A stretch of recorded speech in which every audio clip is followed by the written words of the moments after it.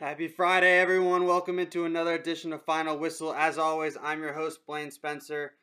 Today, we're going to be recapping Thursday Night Football, where the Colts took down the Tennessee Titans. We're going to give a little bit of a live update. That's what's going on in the Masters down in Augusta, Georgia, as well as then giving you a little bit of a boxing preview of a very interesting title fight that will be happening tomorrow night.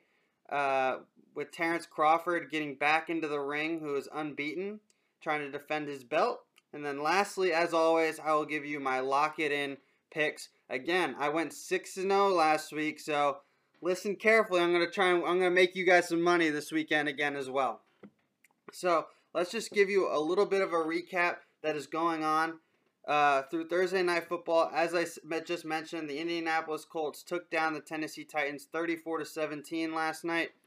Real interesting game by how it looked like the Colts matched the Tennessee Titans' identity and just stole it from them in different ways. Under Mike Vrabel, you think they're going to be a ground and pound team that relies on their defense and wins in the special teams game for the Tennessee Titans. But it was the Indianapolis Colts who were the ones pounding the rocks, running the ball down the Tennessee Titans' throat, making those critical plays on special teams with a block punt touchdown, as well as forcing a shanked punt that ended up pretty much being a significant difference in the game. Phillip Rivers did not make those mistakes that he had been making earlier in the year. He went 29 of 39, 308 yards and a score. Nyheim Hines had 12 carries, 70 yards and a touchdown. For the Titans, Derrick Henry had just over 100 yards on 19 carries in defeat. As well as Ryan Tannehill was very mediocre last night, 15 of 27 for 147 yards.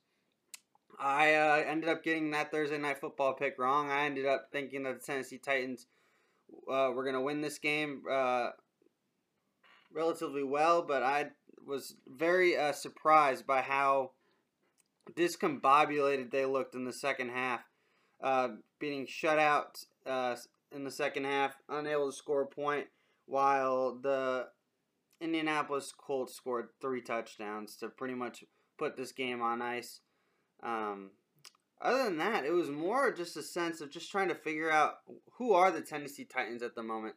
Start opening the season up 5-0. They are now 1-3 in their last 4 games.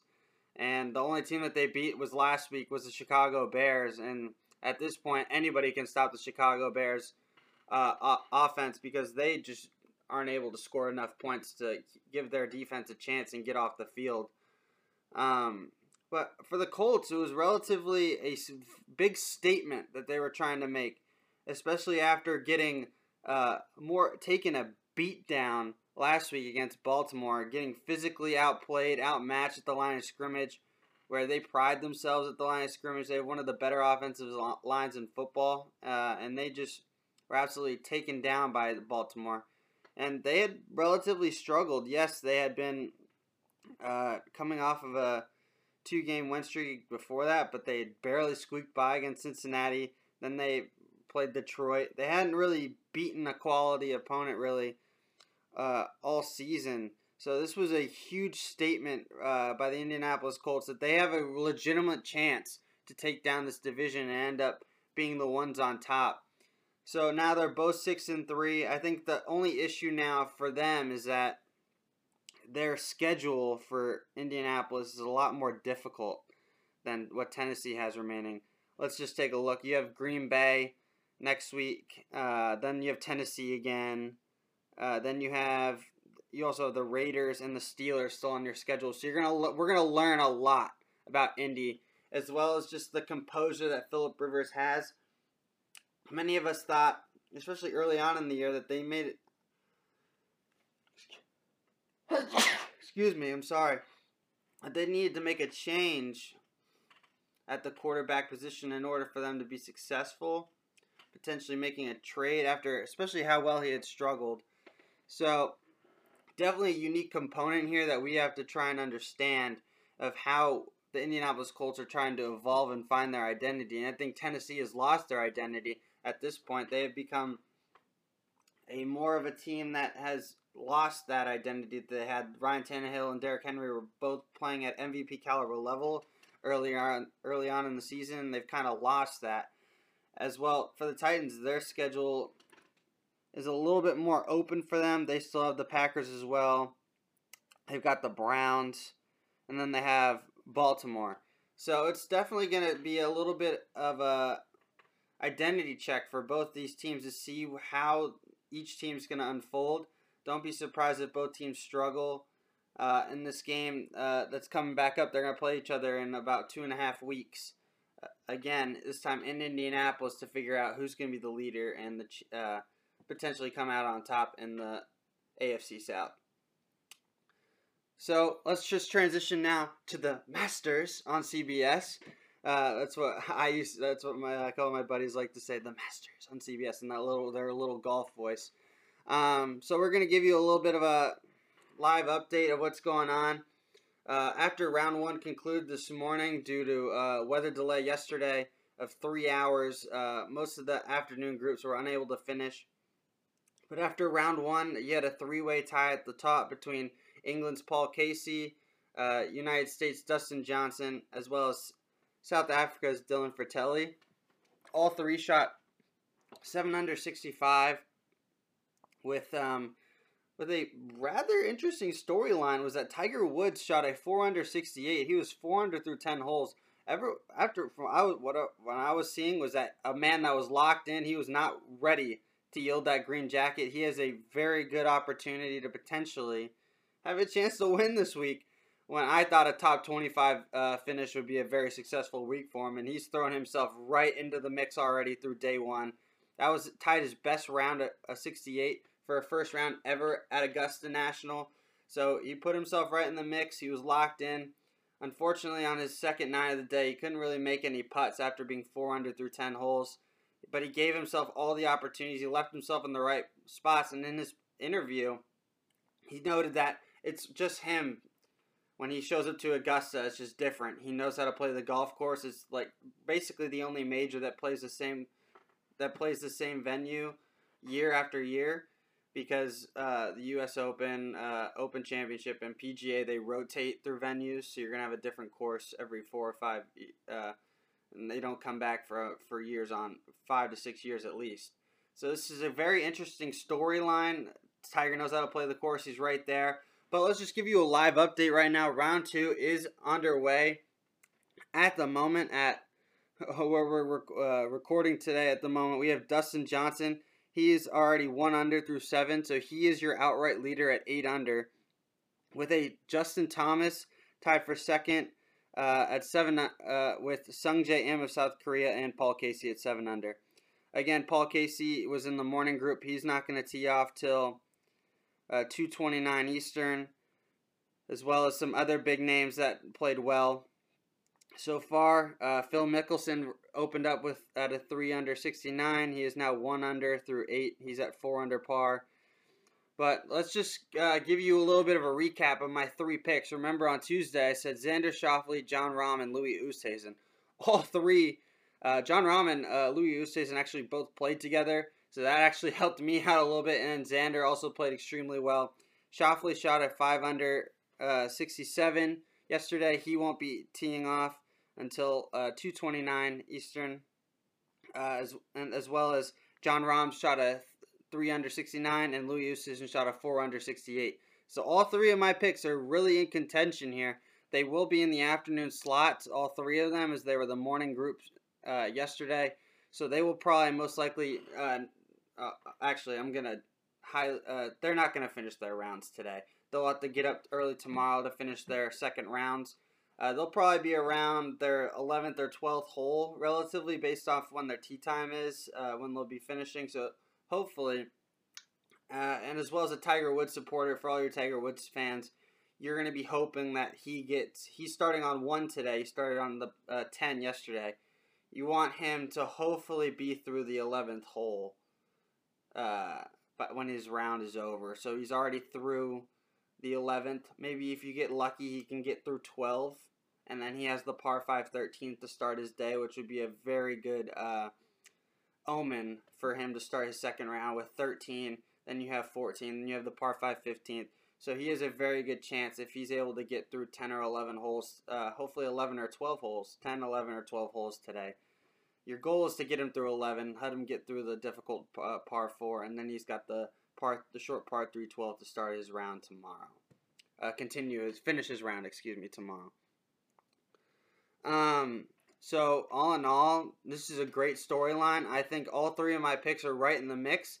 If I'm still going to pick one, I'm going to stick with Xander as my top, and then leave Jon Rahm and Louis second and third, respectively, how I laid it out on Tuesday. But Dustin Johnson, he finished, I think he was runner-up last week in Houston. So do not be surprised if he's going to have a chance. He was the runner-up last year to Tiger, finished second. So, and he looks great so far, especially after testing positive to COVID 3 or 4 weeks back. So, positive signs from Dustin Johnson. I love the 3 picks, but another storyline is John Augustine, the amateur. He is at -6, only 2 back so far. Real storyline here is that a potential amateur having a chance on going into the weekend, which would be a real great story for all you college golfers out there. But let's now we're going to transition to the boxing bout that's going to be taking place this weekend. Hold on, I just got to pull it up. Excuse me. But also, again, just to reiterate, you have Terrence Crawford taking the stage tomorrow night. He's taking on Kell Brook, who's from the other side of the pond, for the WBO welterweight title. It'll be on ESPN tomorrow night. Remember, it's going to be 12 rounds. Kell Brook, he was the former welterweight champion, and since has taken 2 losses. He actually tried to jump up a couple divisions to fight Triple G, who ended up taking him down, and then he ended up fighting again against another strong welterweight opponent that he ended up losing to. He was a rising star. But all in all, I have to think here, Terrence Crawford has a great jab. He's a very methodical fighter. In his last fight, he did take some punches, which was a little alarming for everyone to see that he looked a little bit more human than we usually had seen him. But still, just taking a glimpse here of what I think. I think Crawford's going to be dominant. I think he's going to be methodical. Brock does have a quality jab as well, but I think it's just going to be too much for him. He hasn't really been able to showcase his ability since his being the welterweight champ before Crawford ended up taking the belt. So, very unique component. Brock is known as a bigger welterweight, as many people have thought, as many people have said. So it's going to be a unique component of a bigger fighter down at weight. He said he's going to make weight no problem from what I've heard, but especially in this interview on First Take on ESPN. He's going to make weight. It's going to be a very interesting fight. But if I had to suggest, I'd take Crawford here. I'm going to like Crawford in a decision. I think you're going to see the best Terrence Crawford, a very methodical Terrence Crawford. I don't think in those later rounds Brock will be able to withstand the blows. But I also thought Lomachenko was going to beat Lopez, and Lopez was the very dominant fight in Lopez's favor over Lomachenko. But arguably, you have the pound-for-pound best fighter in Crawford, and you're going to see the very best of him. He's going to rise to the challenge, I think, after kind of almost like laying an egg and having to rally in his last fight. So take note there in the little boxing preview. Crawford is tomorrow night, and I expect big things as he's going to be taking on Kell Brook, Terrence Crawford in a decision. So lastly, let's just go into our little final segment, a little bit of a shorter episode today, but we're going to go into our lock it in picks. Remember, I went 6-0 last week, so right now I went 4-2, 2-4, 6-0. So if things are on my side, I won't be having a bad week this week like I did in week 2. But still, overall, we're doing very well. That puts me at 12-6 on the year through these Friday editions of my Lock It In segment. but let's lock it in. Here we go. Starting off with college football, I've got some surprise picks here. I'm going to take two top 20 teams that are actually getting points on that are road dogs. So first, you have Miami +2. I would love Miami here outright, number 9 team in the country. Yes, they did struggle last week against NC State, having to rally, but De'Aaron King's an absolute stud. And it is in Virginia Tech at Blacksburg. Virginia Tech, they made me look good last week too. After I told you guys to take Liberty, who are now who was a top 25 team, now still a top 25 team in the country, upsetting Virginia Tech, and that was just a weird ending. If you don't remember, Virginia Tech ended up blocking a kick, returning it for a score, but that was null and voided due to Coach Justin Fuente taking a timeout there. And then Liberty ended up going for it on that 4th down instead of kicking a 59-yard field goal, getting the first down, then kicking a 50-yarder, and ended up winning the game over Virginia Tech.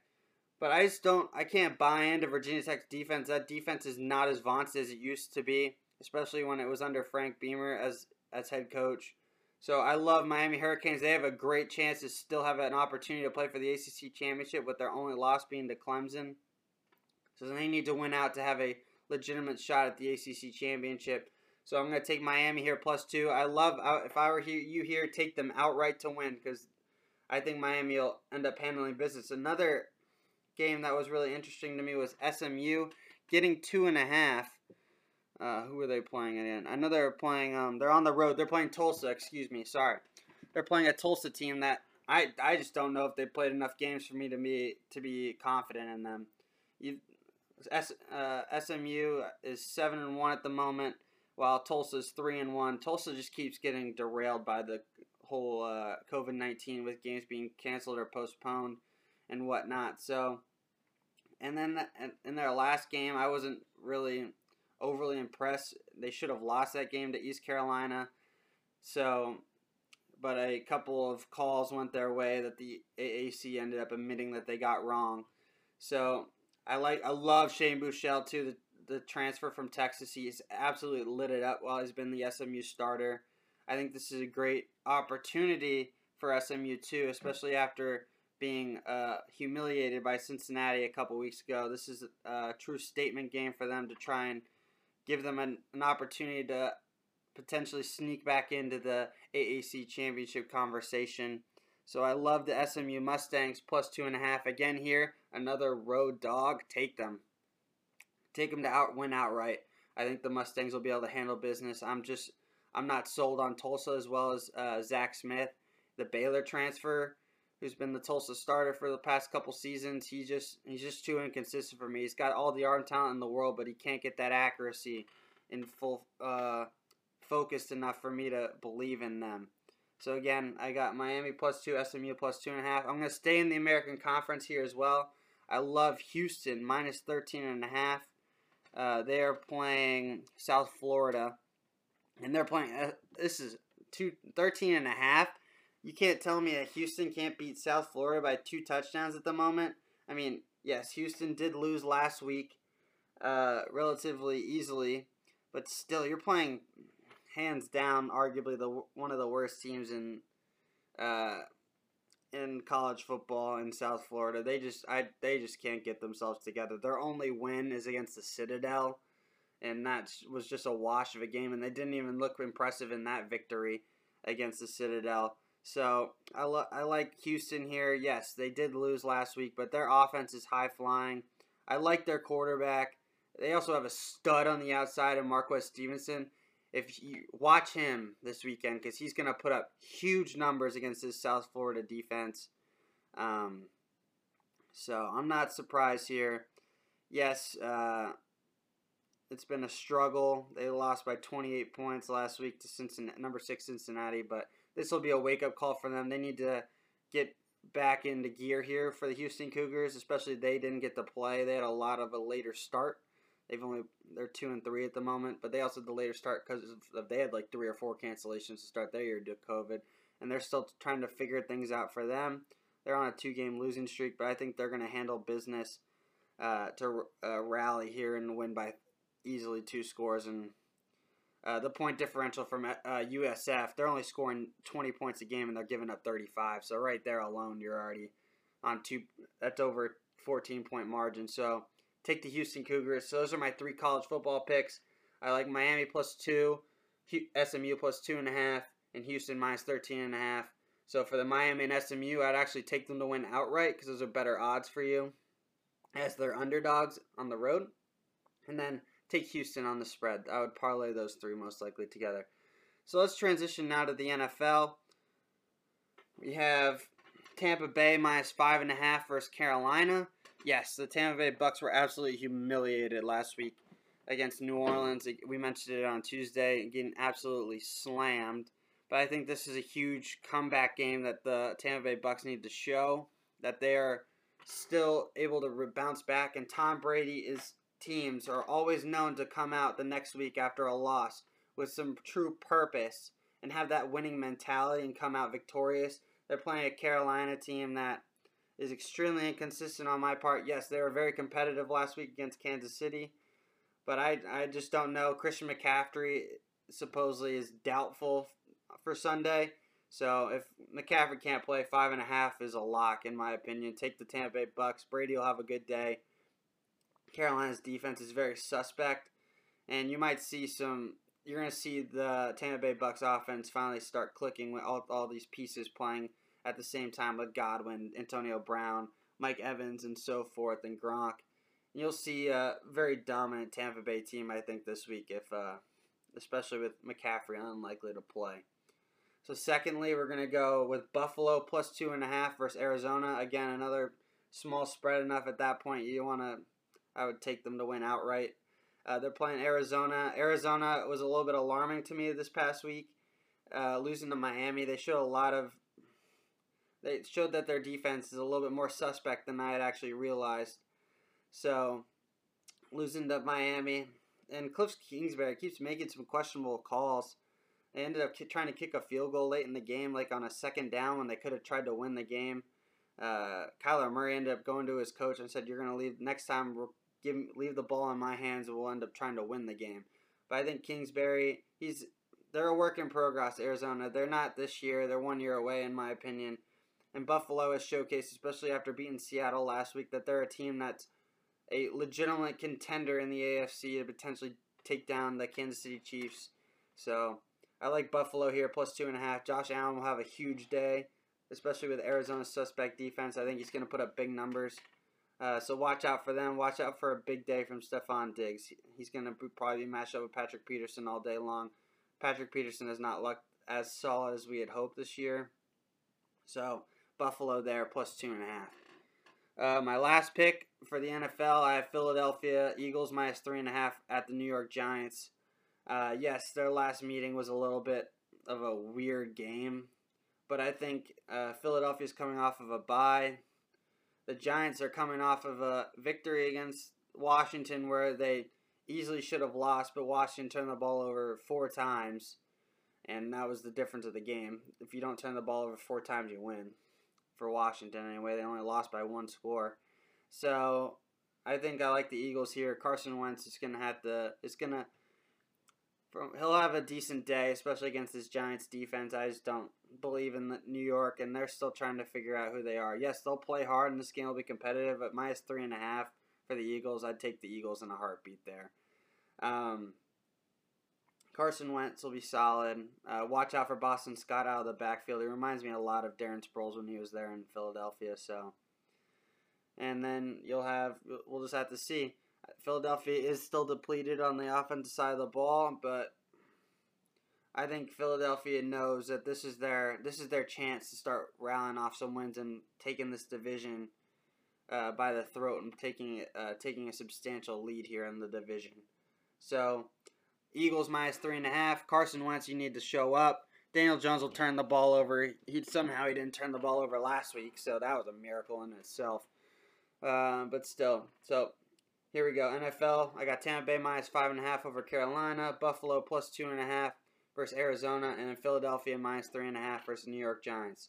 So lock those picks in. Ready? Because I'm gonna get you 6-0 for a second consecutive week if you're paying attention.